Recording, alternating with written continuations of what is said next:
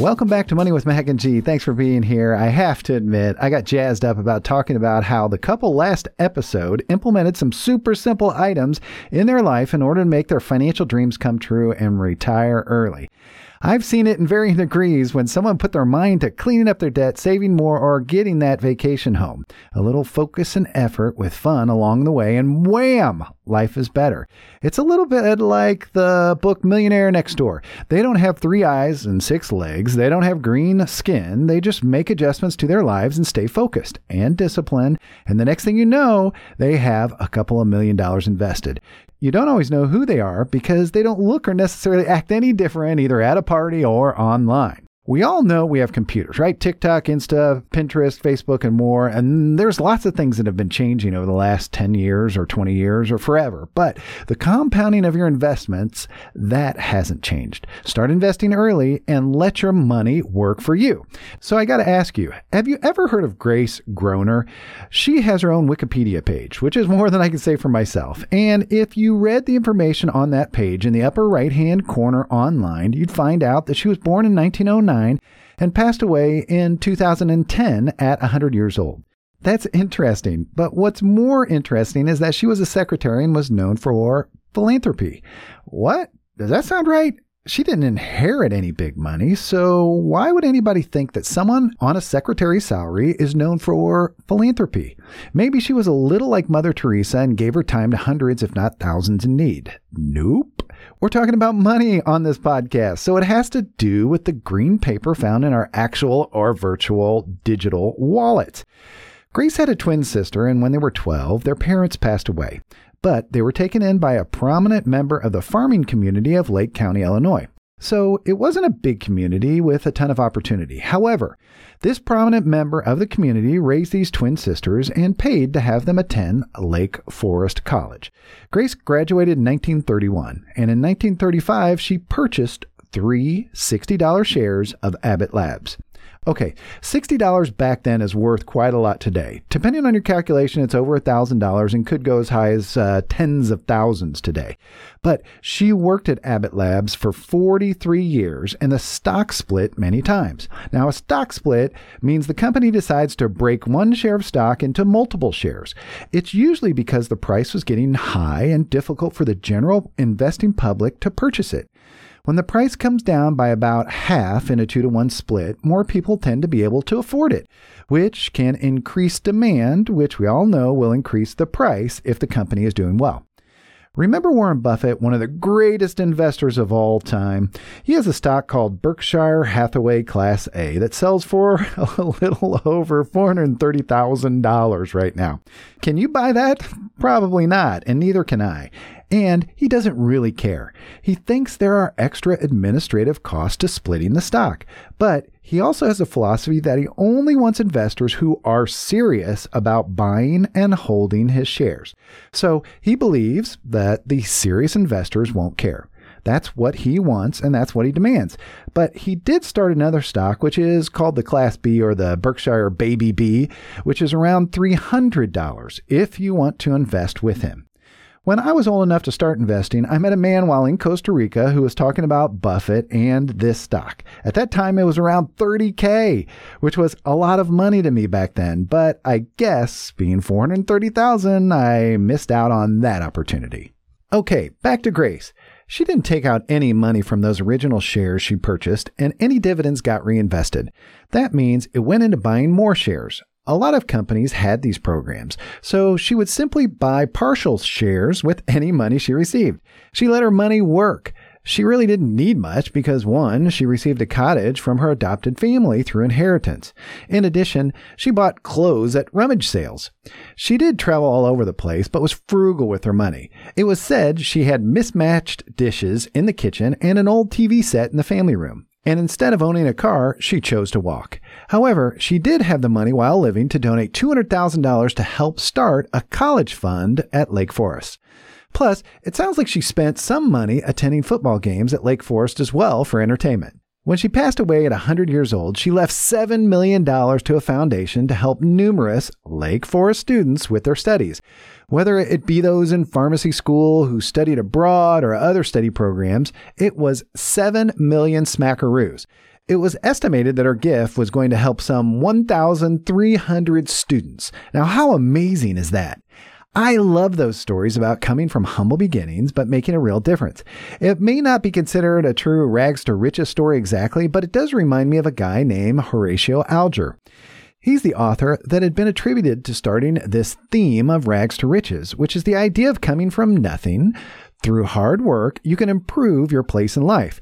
But it's sometimes called the Horatio Alger myth because his writings always had a pivotal moment of luck or some successful outcome that related to a unique situation.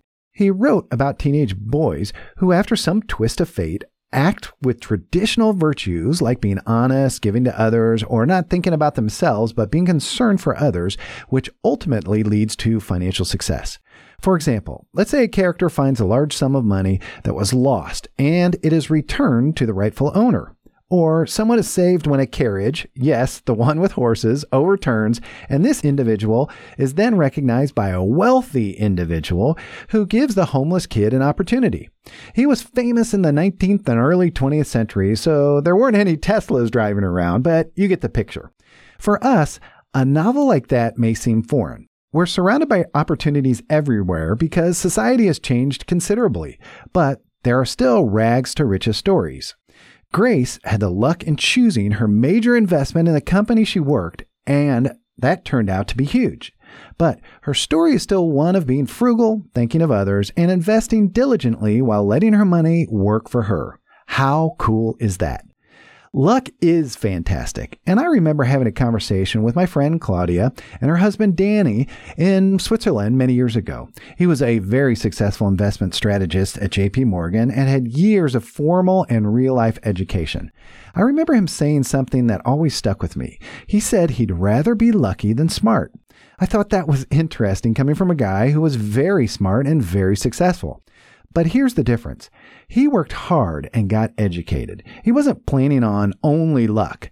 Maybe we need another story about being smart and learning along the way. So how about Sylvia Bloom? She's not a household name, but she should be. Okay, she was a secretary as well, but her story is slightly different. She worked at a Wall Street firm and was responsible for administratively managing her boss's stock investments. She was in charge of taking care of all the paperwork. She paid attention to his investing and learned from it. She took that information and replicated it. She invested in much smaller amounts but learned from her boss's insights. Plus, she reinvested her dividends instead of spending the profits she earned. She worked for the same firm for 67 years and passed away in 2016. She was worth a mere $9 million and left 8.2 to charity.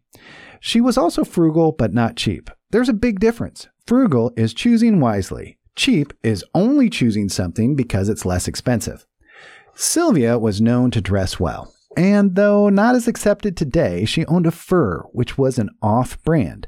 Frugal, choose wisely, which clearly shows she made choices. Presenting herself in a positive manner with rather nice clothes was a choice. When it was all over, her closest friends and family were shocked to hear of her fortune, as she could have lived on Park Avenue with her firefighter husband.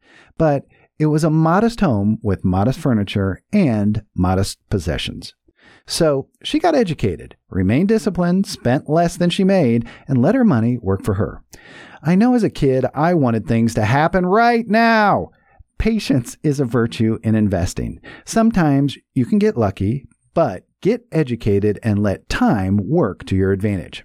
Okay, in 2014, Mr. Ronald Read passed away. I love giving a shout out to this guy because he deserves it. We did a much deeper exploration of Ronald in a prior episode, but this guy worked as a gas station attendant and a janitor. He lived frugally and invested in stocks while learning about the stock market. He was 92, and when he died, he put together $8 million and left over $1 million to his local library and almost $5 million to the local hospital. He was frugal, spent time learning, invested, and let his money work for him. Rags to riches? Yes, possibly, or maybe just a little focus and a little time. Before I go, I ran across some rags to riches scenarios for those well-known celebrities out there. I was surprised and a little intrigued at where some of the most famous actors, singers, and performers came from. So I wanted to see if any of them may surprise you. I want to dig in a bit more on them because I'm a bit curious. So who knows what will come next? Here you go. Hilary Swank. She's the actress known for $1 Million Baby. It's not about money, but I thought I'd use it. Jim Carrey, comedian, known for The Mask, Cable Guy, and Dumb and Dumber. I didn't always get his humor, but the rubber face cannot be denied. Shania Twain, country music singer, known for many hits, including Man, I Feel Like a Woman. Tom Cruise. He's the actor known for Mission Impossible movies, The Firm, Top Gun, Risky Business, and many more huge box office hits. Hey, someone played a YouTube video of the guy running in his various movies, and if you ever get a chance to see it, it's kind of funny. And the last one, J.K. Rowling. She was the writer known for Harry Potter and expanding the creative brain power of millions of kids and adults alike.